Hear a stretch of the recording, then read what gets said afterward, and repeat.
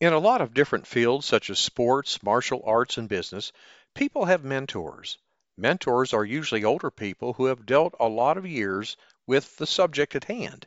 In general, a mentor is characterized by one very important and very specific thing: experience. When it comes to teaching, we also have mentors, and the role of these mentors is to help new teachers get their feet on the ground and give them guidance from someone who has been there before.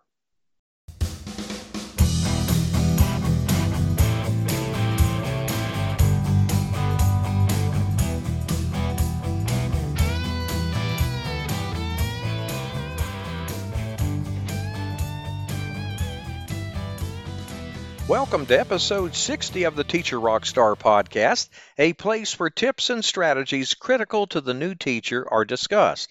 I'm your host, Steve Hiles, and in today's episode, we're going to be talking about the importance of having a mentor during your first year of teaching. All right, let's dive right in. You know, I was assigned a mentor during my first year of teaching, and I have to tell you, it was very, very helpful. She observed my classes from time to time and was always available when I had any questions. So I do think having a mentor, particularly during your first year of teaching, is very critical. Now, the role of the mentor in modern schools can be played not essentially by a veteran teacher, but by a more experienced teacher of the school as well, while anyone with some experience can be a useful source of advice and information. During your first year, pay attention to whatever a colleague teacher has to share with you.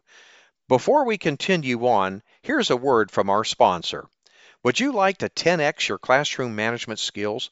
Well, if you're a brand new teacher, a student teacher, or perhaps you're a teacher returning back to the classroom, or a seasoned teacher for that matter, the Teacher Rockstar Academy course is for you. Gain the confidence, the skills you'll need to crush it on day one and beyond. Enroll now at teacherrockstaracademy.com. That's teacherrockstaracademy.com. Okay, let's continue on. I want to share with you 4 reasons for working with a mentor. Number 1, methods.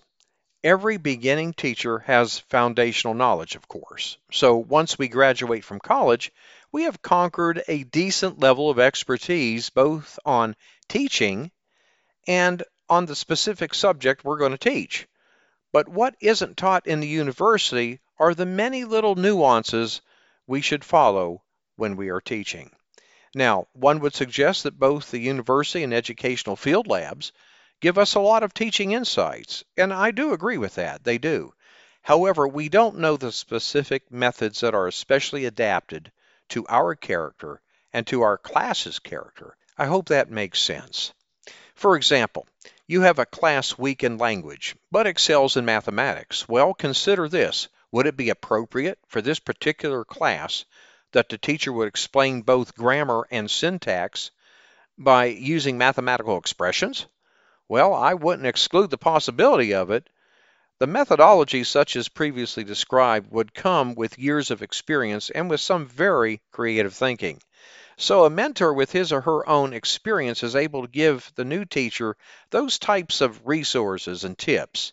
The new teacher will be given tips and strategies in just the first few months, while someone needed years of experience to evolve them.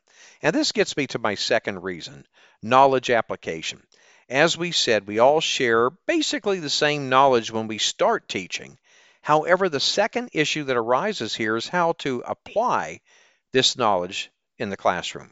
For instance, we learn about child psychology in terms of how children deal with anxiety when it comes to, say, testing.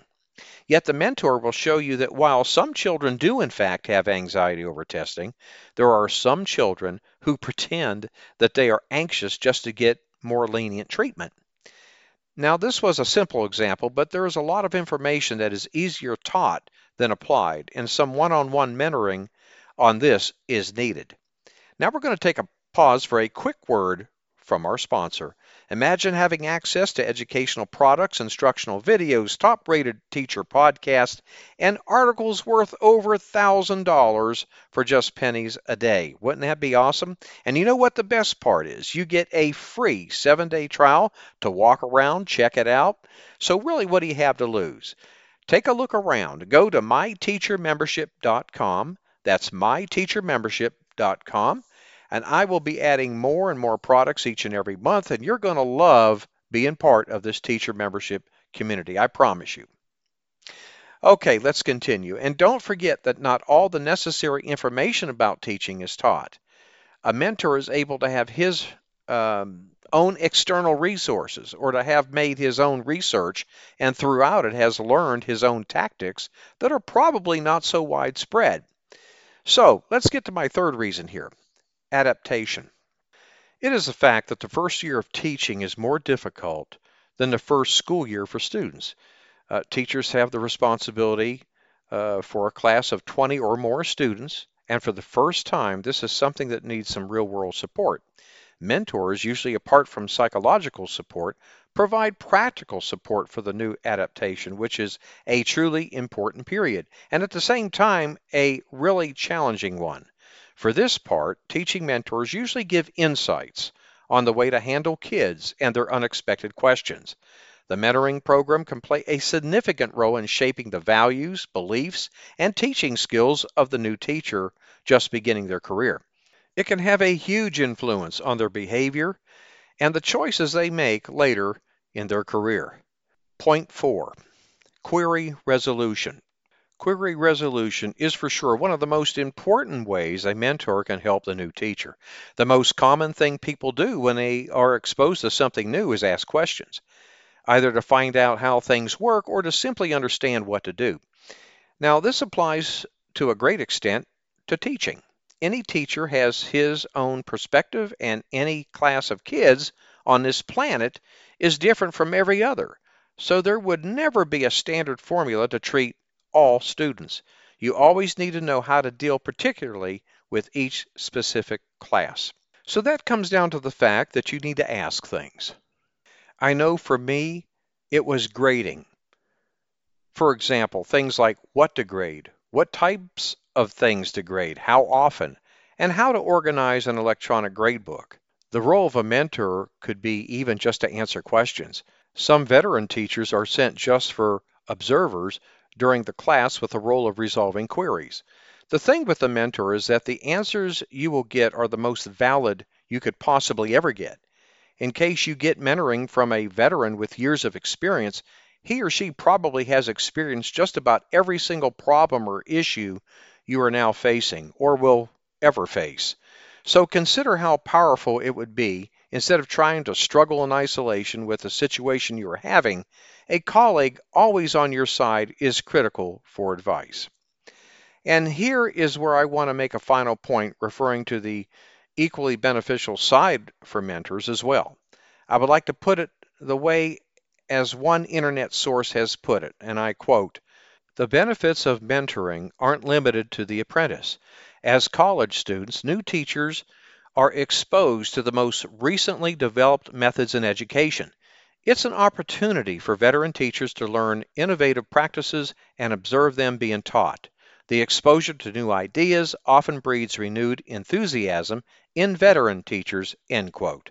Well, I hope that this has proved to be very valuable information for you. We have come to the end of today's episode, and I want to thank you for listening to the Teacher Rockstar podcast. I'm your host, Steve Hiles. And again, I hope you've enjoyed listening to these tips and strategies regarding the importance of a mentor during your first year of teaching. When you get a moment, visit my blog and subscribe to my newsletter for the latest educational research, best practices, and unadvertised free bonuses. Go to stevesclassroomresources.blogspot.com. And don't forget to subscribe to us at the Teacher Rockstar Podcast. And if you'd like to support us, please feel free to share our podcast with others, post about it on social media, or leave a rating and review. That would be greatly appreciated. Thanks again. We'll see you same time, same place next week. And remember, my friend, you got this.